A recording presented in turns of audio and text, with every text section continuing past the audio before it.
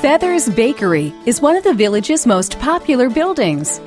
Here we sell a variety of cookies, including our signature cookie, the Snickerdoodle, chocolate chip, molasses, and oatmeal raisin.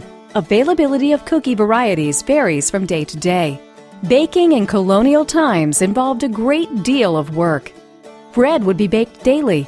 For settlers deep in the wilderness, flour had to be ground from wheat, rye, or corn by hand using a mortar and pestle. As communities grew, a mill might be built where you could take the grain to be ground for you. Dough would be prepared, allowed to rise, and then baked in a cast-iron Dutch oven, or perhaps a bread oven built into the side of a fireplace.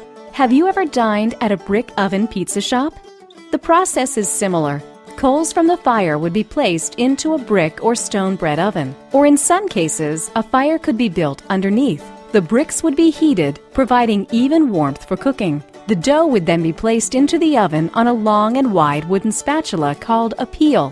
Think of the pizza shop again. After baking, the bread would be removed the same way.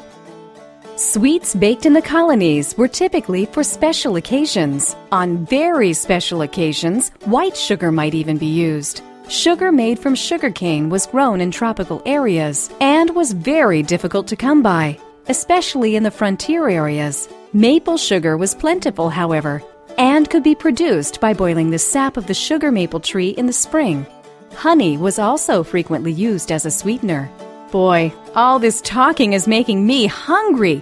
I think it's time for me to try a Snickerdoodle or maybe a chocolate chip, molasses. Oh, I'll just try one of everything.